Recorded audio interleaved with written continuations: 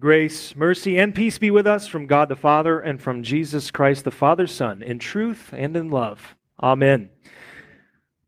So before we look at our Old Testament lesson from Genesis 18, let's get something out of the way. I think we can all agree on something up front. I can guarantee that if I gave you some truth serum right now, and I asked you about the consistency of your prayer life, you would say that it's not great. Not great, Bob. That's what you would say. You find it difficult to pray as you should. You do. It's okay to admit it's true of me and it's true of you. We find it difficult to pray. It's a downright struggle to pray. And when we do find regular discipline to do so, our thoughts often drift to other things, don't they? We find ourselves distracted. Perhaps you're discouraged by the impracticality of it all. You'd rather be getting your hands dirty with something. You think that this doesn't do anything. This doesn't work. We're such practical people. What does spending time in prayer, going before the God of the universe, going to do for me? Or maybe you'd think that God isn't all that concerned about your affairs. He's got a lot on his mind. He's got a lot on his plate. What does he want to do with little old me? Right? You know that God graciously promises to hear your prayer because you are his beloved child. You know that, but it's one thing to believe that, and it's quite another to actually live from that promise, isn't it? Paul tells us in the scripture to pray without ceasing. Pray without ceasing. We know that the Christian life is shaped by continuous prayer. And in our time, we have more resources than ever. More resources for personal devotion than ever. We have the Psalter, the entire book of Psalms. We have the historic prayers of the Christian church. We've got the hymnal. We've got the small catechism. We've got the Lord's Prayer from our gospel reading today. We've got devotional resources that we can buy whenever we want. We've got them aplenty, and yet we struggle. If you've lived the Christian life for any significant amount of time, you have these seasons of inspiration, don't you? You have these mountaintop experiences, kind of like the start of the new year whenever we realize that we all start to, we ought to start working out. January rolls around and we all sign up for our gym memberships. I know this because I used to work for the YMCA, and we would make our bottom line for the entire year in the month of January, right? And then February comes around and you're looking around going, where is everybody? This is how it is with our prayer life. How long does this last? It doesn't last all that long, does it? You went out and you bought all the devotional tools one time. Maybe it was last year. You bought all the devotional tools. You got out a candle. You got out some incense. You lit those babies up at the dinner table. You said, I'm going to really dig in now. I'm going to get down on my knees. I'm going to pray to the Lord. And then your smartphone rang and you went to grab it and you knocked the candle off the table and it lit the tablecloth on fire. And then your prayer life went up in flames with it. I only kid, but I tell you why you find it so difficult to pray. Your sinful flesh and the devil actively war against you. All of your efforts, they war against them. And it's why the Apostle Paul calls prayer labor in several parts of the Scriptures. Labor. Labor in prayer. It's work to go before God in prayer. It's work. But it is a good work. It's a good work, and our Lord commands us to do it, not begrudgingly, but because we are His children. This is why He commands us to do it. So in addition to the spiritual struggle that we face in prayer, I would offer another practical reason why we fail to pray. We make it complicated, and we do not know what to pray for. In Genesis 18, Abraham prays to the Lord. And they have this really, it's brief in the text, but it's actually a pretty elongated exchange. A lot of time actually passed whenever they were talking. And it really sheds some light on this topic of prayer for us. And my hope is that we learn more about this account. We learn more about what Abraham said to the Lord. And as we do, we will be more inspired to take up this crucial task of prayer this task that our Lord calls us to. And more importantly, I would love for you to leave this place. I would love for you to leave this place completely inspired and ready to hit, for your knees to hit the carpet every single morning. I would love that. But here's what I want more importantly. More importantly, I want you to rest in the promises of Jesus, who is reflected in Abraham's prayer. That's what I want for you. So what's going on in Genesis 18? Last week, we heard in our Old Testament lesson, the beginning of Genesis 18, God, along with two angels, came to Abraham and came to Sarah, bringing them the promise of a son, even though Sarah was advanced in years and even though she was barren. And it was going to be through this son that God was going to continue his messianic line that would eventually lead to Jesus. That's why it's good news. Abraham and Sarah were recipients of the promise. God came to them, he showed up, and he brought them the gospel promise. And Abraham enjoyed this privileged status before God, one who was in covenant with him. God made a covenant with Abraham that through him the nations of the earth would be blessed. That's the promise of the gospel, right? Because Jesus comes from the line of Abraham. And because of that unique relationship that God has with Abraham, God found that it was going to be appropriate to clue Abraham in on what he was about to do. Some really nasty business. He was going to rain down destruction upon the cities of Sodom and Gomorrah because their sin stank to high heaven, and God was left with no choice but to wipe them out. Can God do that, by the way? He can. That's what it means to be God. He can, and he had brought judgment before on the earth. He did that through the flood. He wiped out the entire earth except for Noah and his family. And if it bothers you that God would judge so harshly, you have yet to consider the gravity of sin. This is how serious sin is. But we also know from Scripture that God is gracious and that he delights in showing mercy, doesn't he? It's one of his favorite things to do. And Abraham knew that. Because he knew the promise of God's steadfast love, which was just spoken to him and his wife. He stood there with God while the other two angels went on ahead. So picture this. Abraham speaking to the angel of the Lord, who is somehow also the Lord himself. Abraham speaking to the angel of the Lord, who is somehow the Lord himself. Who is Abraham talking to, you theologians? Pre-incarnate Jesus. Think about that. Anytime you see that in the Old Testament, where there's the angel of the Lord, the messenger who shows up to speak to someone, but he is also identified as the Lord, that is Jesus before he becomes incarnate. There was a few years ago, there was a pretty decent TV series called The Bible. I don't know if anybody watched. I think it's like a 5-episode miniseries. It did a pretty good job of depicting this. There's Sodom off in the distance, and Abraham is standing there with Jesus, and he's talking and having this conversation. That's a pretty good way to picture this happening. He is standing there, literally talking to Jesus. Okay? So as an heir to the promise, here is how Abraham sees fit to pray. He intercedes for those who are in God's crosshairs.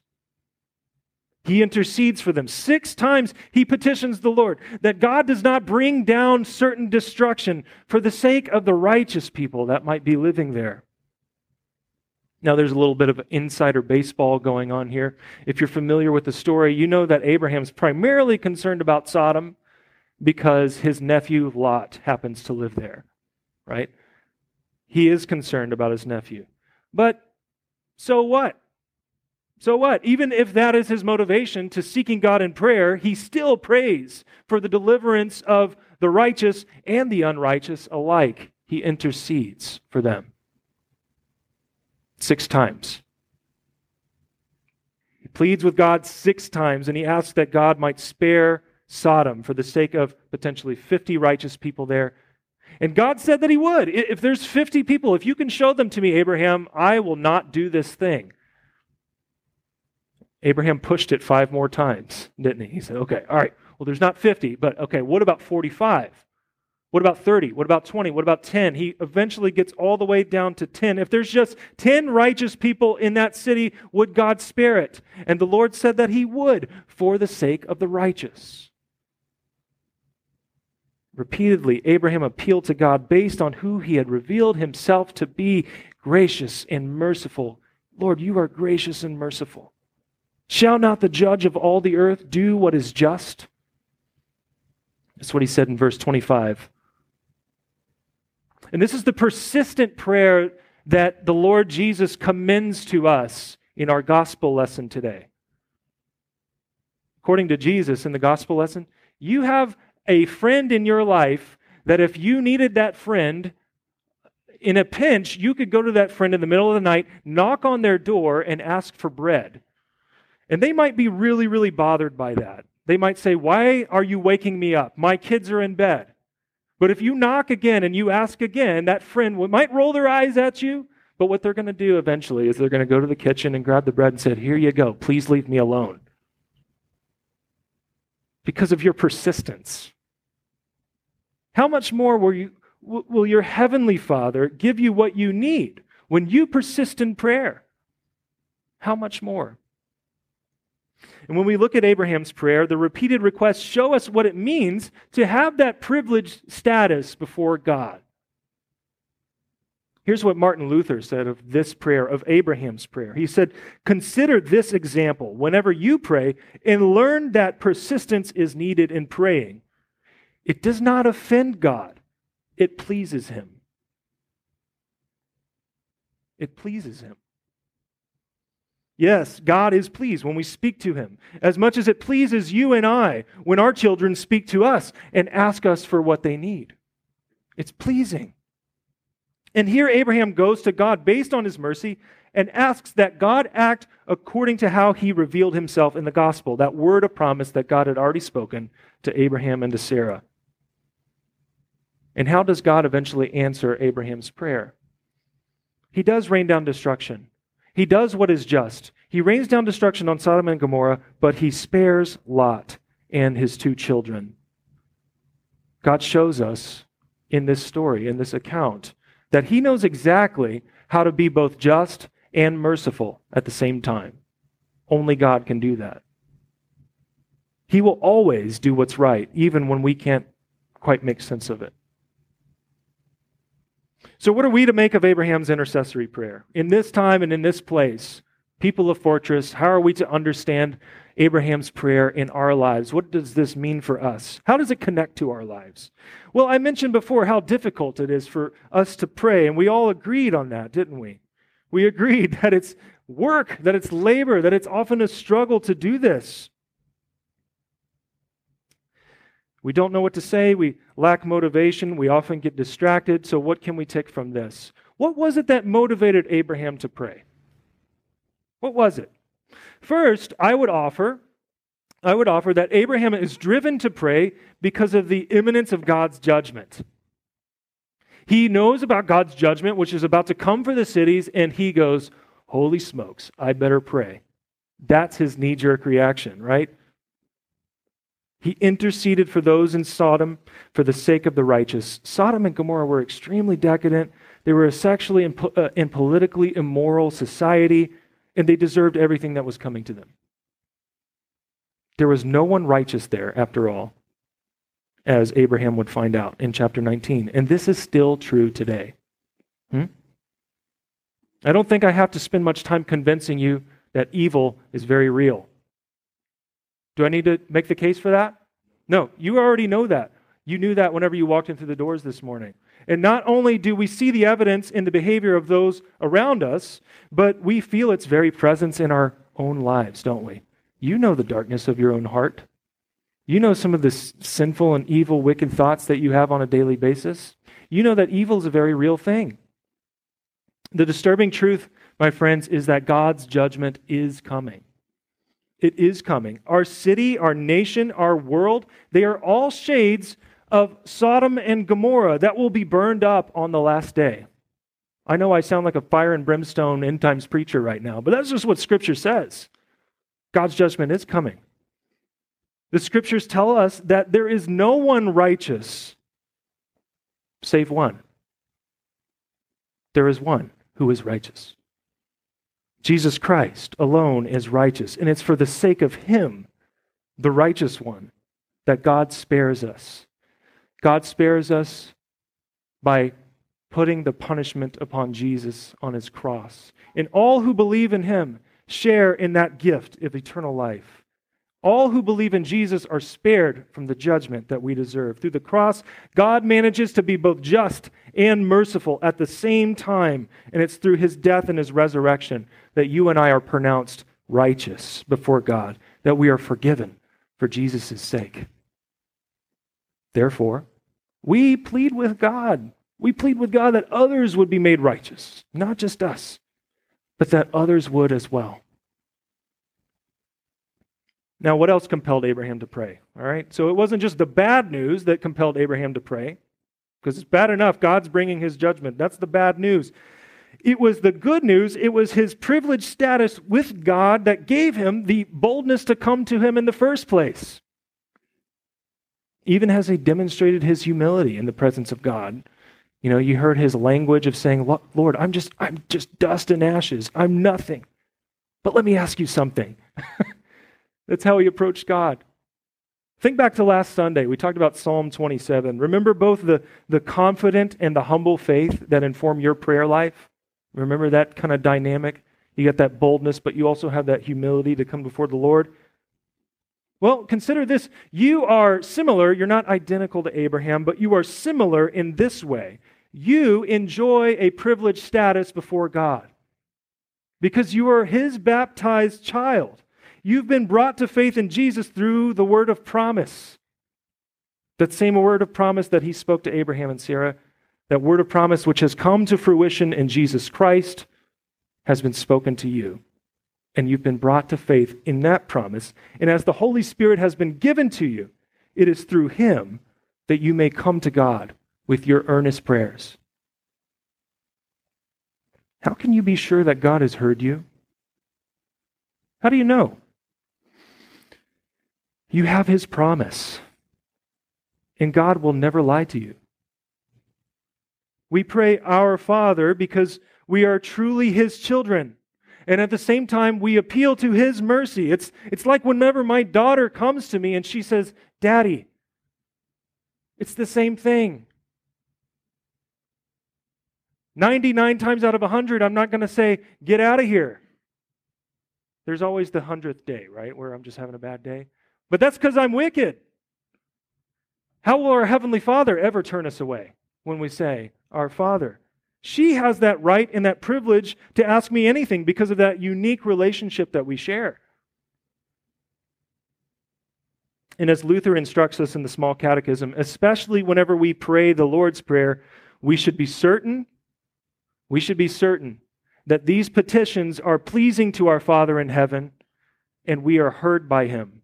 For he himself has commanded us to pray in this way and has promised to hear us. How's that for motivation? Regular Joes like you and I can come before the God of the universe, the creator of all things seen and unseen.